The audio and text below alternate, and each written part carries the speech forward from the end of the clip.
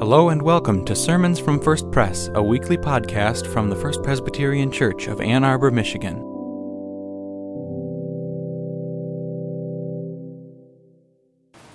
Let us pray. Shine within our hearts, loving Lord, with the true light of your divine knowledge, and open the eyes of your minds that we may comprehend the message of your word. Through Jesus Christ our Lord. Amen. Our first scripture reading comes from the book of Joshua. I'll be reading from the 24th chapter, verses 1 through 3, and 14 through 25. Let us hear together this word of God to us. Then Joshua gathered all the tribes of Israel to Shechem, and summoned the elders, the heads, the judges, and the officers of Israel, and they presented themselves before God. And Joshua said to all the people, "Thus says the Lord, the God of Israel, long ago your ancestors, Terah and his sons Abraham and Nahor, lived beyond the Euphrates and served other gods. Then I took your father Abraham from beyond the river and led him through all the land of Canaan and made his offspring many. I gave him Isaac. Now therefore reveal the Lord and serve him in sincerity and in faithfulness. Put away the gods that your ancestors served beyond the river and in Egypt, and serve the Lord. Now if you're unwilling to serve the Lord, choose this day whom you will serve, whether the gods your ancestors served in the region beyond the river, or the gods of the Amorites in whose land you're living. But as for me and my household, we will serve the Lord." Then the people answered, "Far be it from us that we should forsake the Lord to serve other gods. For it is the Lord of our God who brought us and our ancestors up from the land of Egypt, out of the house of slavery, and who did those great signs in our sight.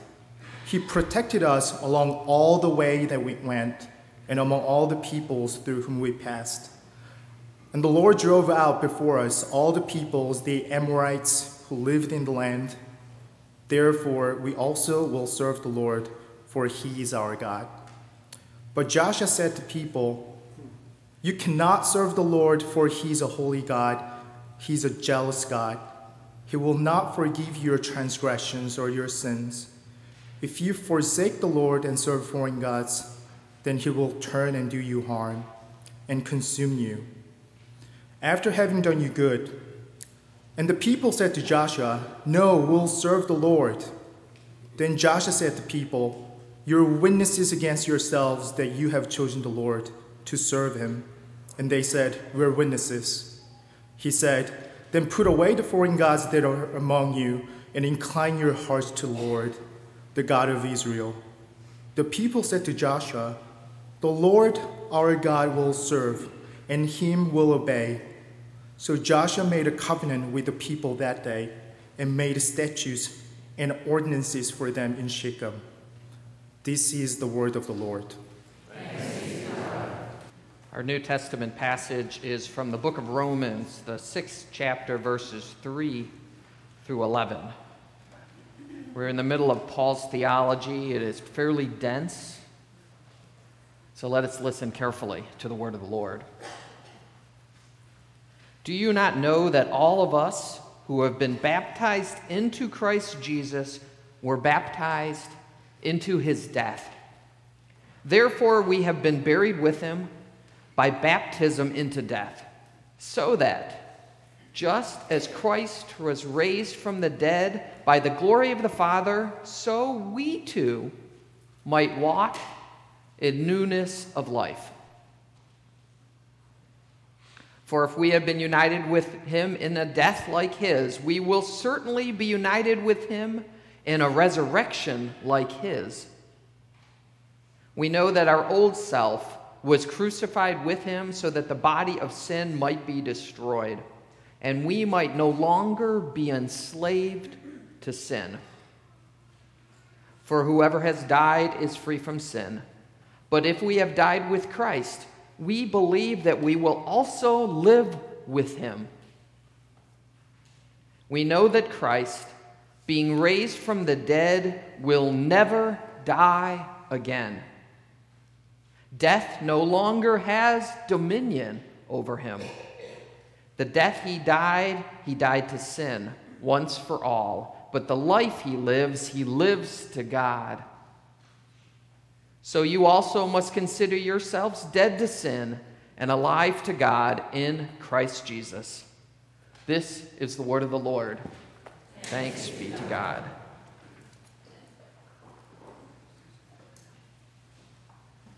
It was a late November day, one of those days that the sun is shining, but the wind has that January iciness. A few minutes earlier, we had been in the funeral home where the man's daughter had read his Medal of Honor citation. The Medal of Honor is the highest award for bravery in the United States, and his daughter read it carefully.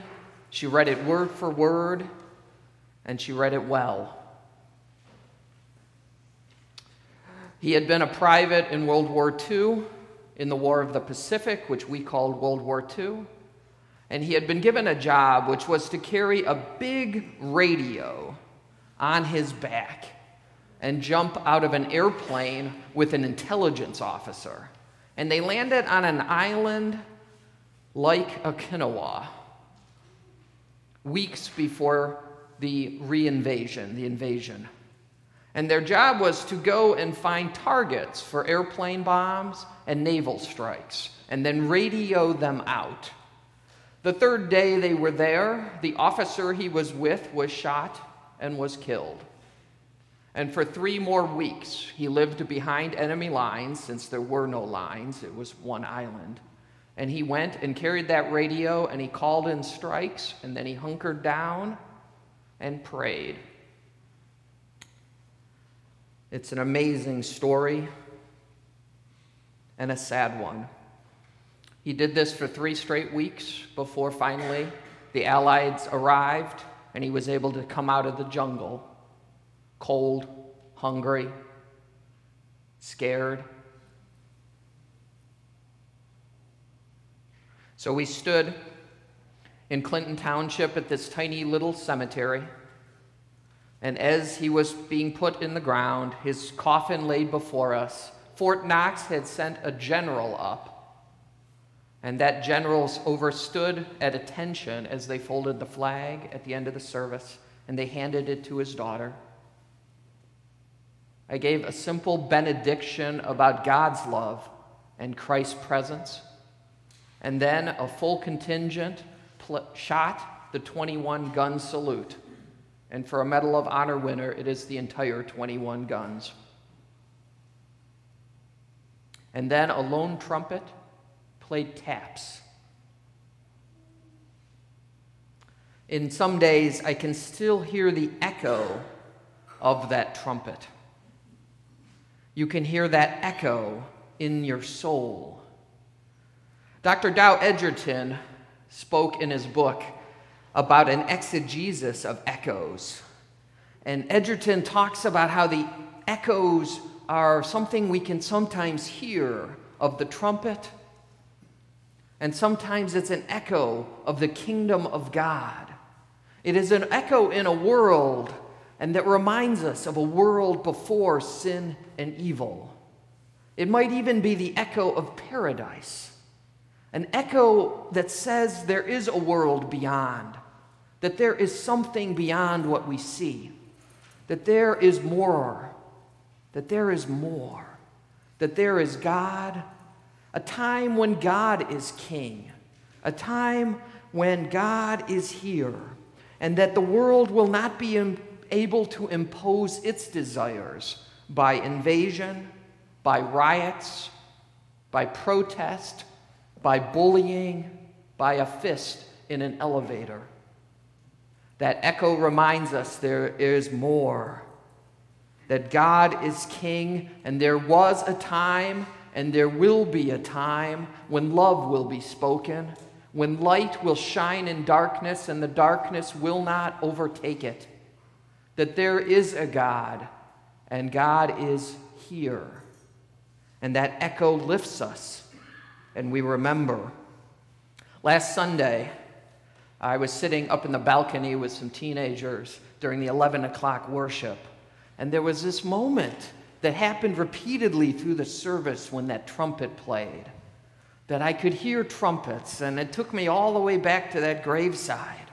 But when you hear that trumpet played in that joyful anthem, there's that echo of the holy, an echo of reminder that God is still God, and that God is here, and God is with us.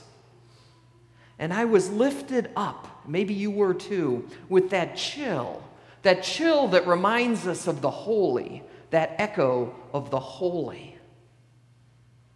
In the computer, I can follow my previous students, and one of my students is now a mother, and she does as most first-time mothers do. She posts way many pictures of her daughter, of her father, of a husband bouncing that child, of them together, and those pictures go up. And I see that, and I have taken back to a sanctuary at Lakeshore Church, and I remember her kneeling in the front, in the chancel, on a prayer rail at 16 years of age, a decade ago. And I remember baptizing Heather. I remember baptizing her on the day that she professed faith, on the day of her confirmation. And I remember that very clearly, that chill I think of when I see those pictures of her raising her daughter, and of my opportunity to baptize her with those holy words in the name of the Father and of the Son and of the Holy Spirit. We get those chills in worship sometimes. Last Sunday was communion, and there's that moment I have when I hold the plate, and I do communion most of the time at 8 o'clock. And I remember so often I'm holding that plate, and I'm able to speak to someone I know and say, Jane, this is the body of Christ. And Jane smiles, and she takes it. And then last week, I'm up in the pews. I'm sitting where they are, up there in the front. And Sue Jeffer, an elder, comes all the way up those stairs, and we walk and we stand in a much shorter line than you all enjoy. And I stood there before Sue, and Sue said to me, "This is Christ's body." And I said, "Thanks be to God." And I ate. And there's that chill of baptism, that chill of the Holy Spirit, of communion. And if you listen, you can hear the trumpet. Paul writes, and this is from the Message, "This is what baptism into the life of Jesus means. When we are lowered into the water, it is like the burial of Jesus. When we are raised up out of the water, it is like the resurrection of Jesus. Each of us is raised into a life-filled world by our Father, so that we can see where we are going in our new grace-sovereign country." Now, our evangelical friends worry about our infant baptism here in our Presbyterian churches. They worry that that child is not old enough to say, Jesus Christ is our Lord and Savior. And our progressive worry as Presbyterians sometimes is what our evangelical brothers, when they do a believer baptism, we start to worry that the people might think that they earned grace, that they were somehow good enough to be forgiven. Both sides have a worry. Both sides have a worry.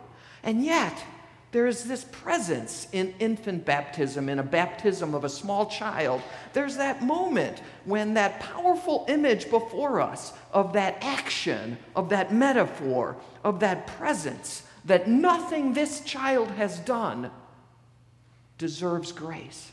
That this child deserves grace only because of God's love. And frankly, when you look at the parents and you look at the clergy, we're all grinning because we are thrilled to do this.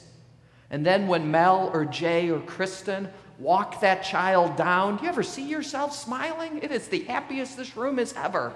And that child goes back, and when Fairfax gets all the way to the back row and bends that child down so it can look, he or she can look in the eyes of you way in the back corner, and you have that moment when you realize you were part of this baptism. This baptism in a Presbyterian church is never a private act. It is something we do as a congregation. We do, all the way up in the balcony, all the way down in the back row, and even the ushers are leaning over to see if they can see the child. It is that moment when we know that this child is ours. This baptism is a bridge into grace. We have baptized this youngest, and we can hear a trumpet. We can hear an echo of the kingdom of God. We can hear an echo of Jesus coming out of that water, and the word of God saying, "This is my beloved, Son of whom I am well pleased. Listen to him." And so we take those baptismal vows seriously. And if you ever have an opportunity during this service to go upstairs, I'm not saying now, but if you have an opportunity to go upstairs, people say to me, "Where are all the children in church?" Well, they're all upstairs. There's like 200 kids up there. Go up there and peek in the windows. They're there. There's windows. And look in, and you will see our youngest children learning about Jesus, talking about the Holy Spirit, experiencing the fellowship of a church that cares. And then later at coffee hour, maybe even today, some third grader is going to come up to you and walk by you. Take a moment to bend over and listen to them say, you know what I did today? And it may not make any sense. But your opportunity is to smile and let that child know. We have moments we walk, there's little kids walking, and it's crowded down there. Take a moment to know that that child and your smile, that is a baptismal promise. That is an echo of the holy. Saw another picture on the computer of one of my other students from Lakeshore Church. He was standing in full military gear. He was holding a rifle of some sort that is attached to his body, and he had a parachute on, and he was standing in an airplane, and the gate, I don't even know what it's called, I'm sorry, is all the way down, and you can see the clouds. And someone took this picture of him as he was finishing airborne school. And that picture was taken moments before he stepped out of that airplane.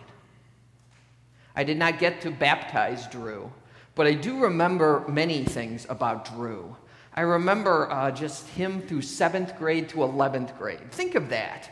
If you know that, what a change from a 7th grader to an 11th grader. I remember being with him, and I have great memories of him giving me grief about my Cleveland Browns. And I'm giving it right back to him for his MSU. I remember him on summer camp.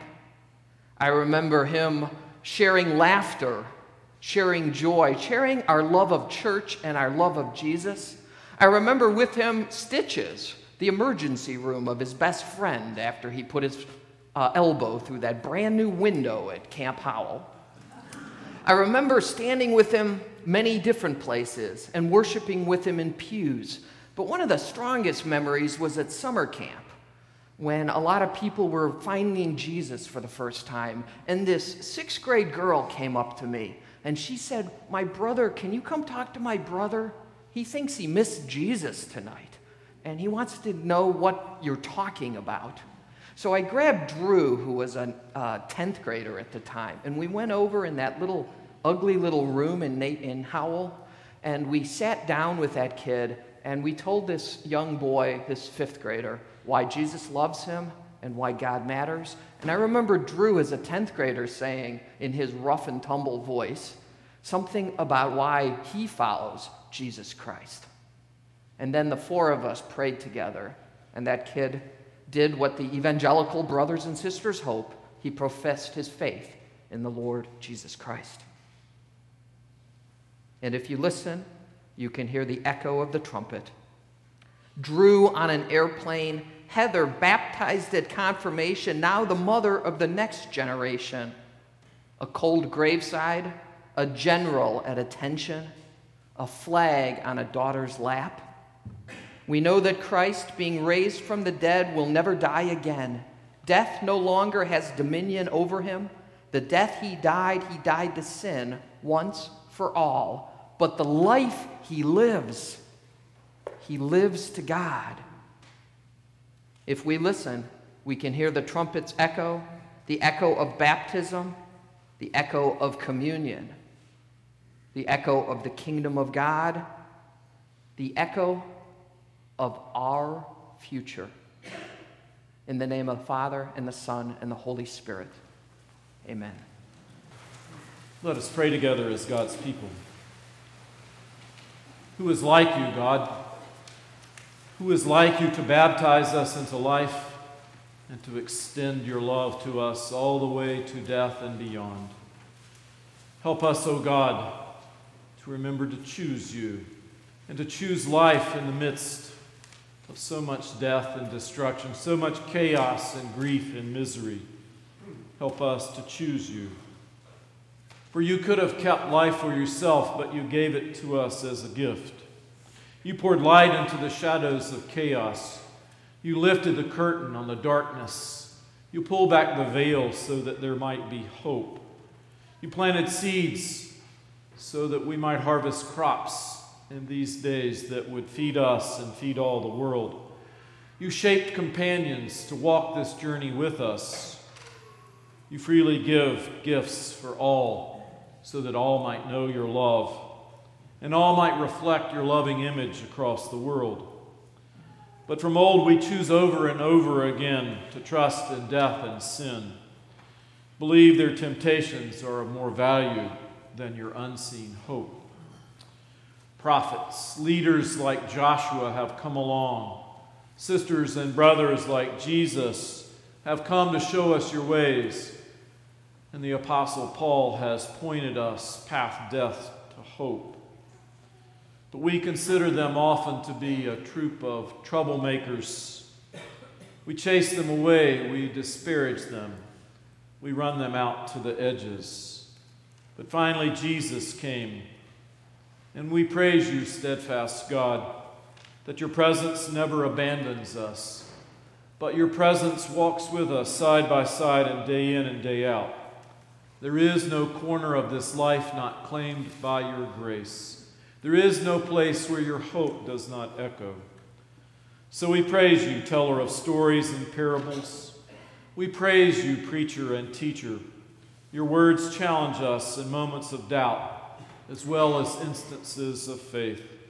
When we run around in circles and chase our worries and fears, you reach out to us and show us the path to hope.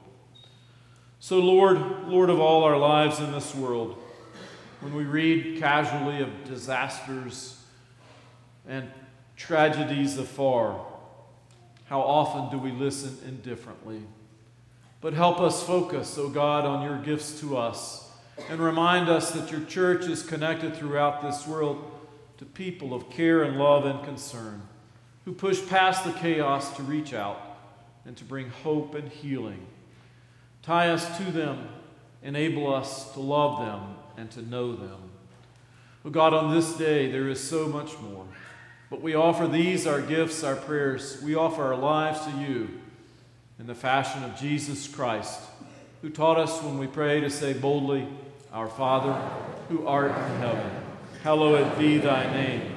Thy kingdom come, thy will be done, on earth as it is in heaven. Give us this day our daily bread, and forgive us our debts as we forgive our debtors.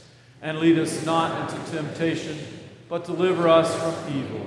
For thine is the kingdom, and the power, and the glory forever. Amen. Thanks for worshiping with us.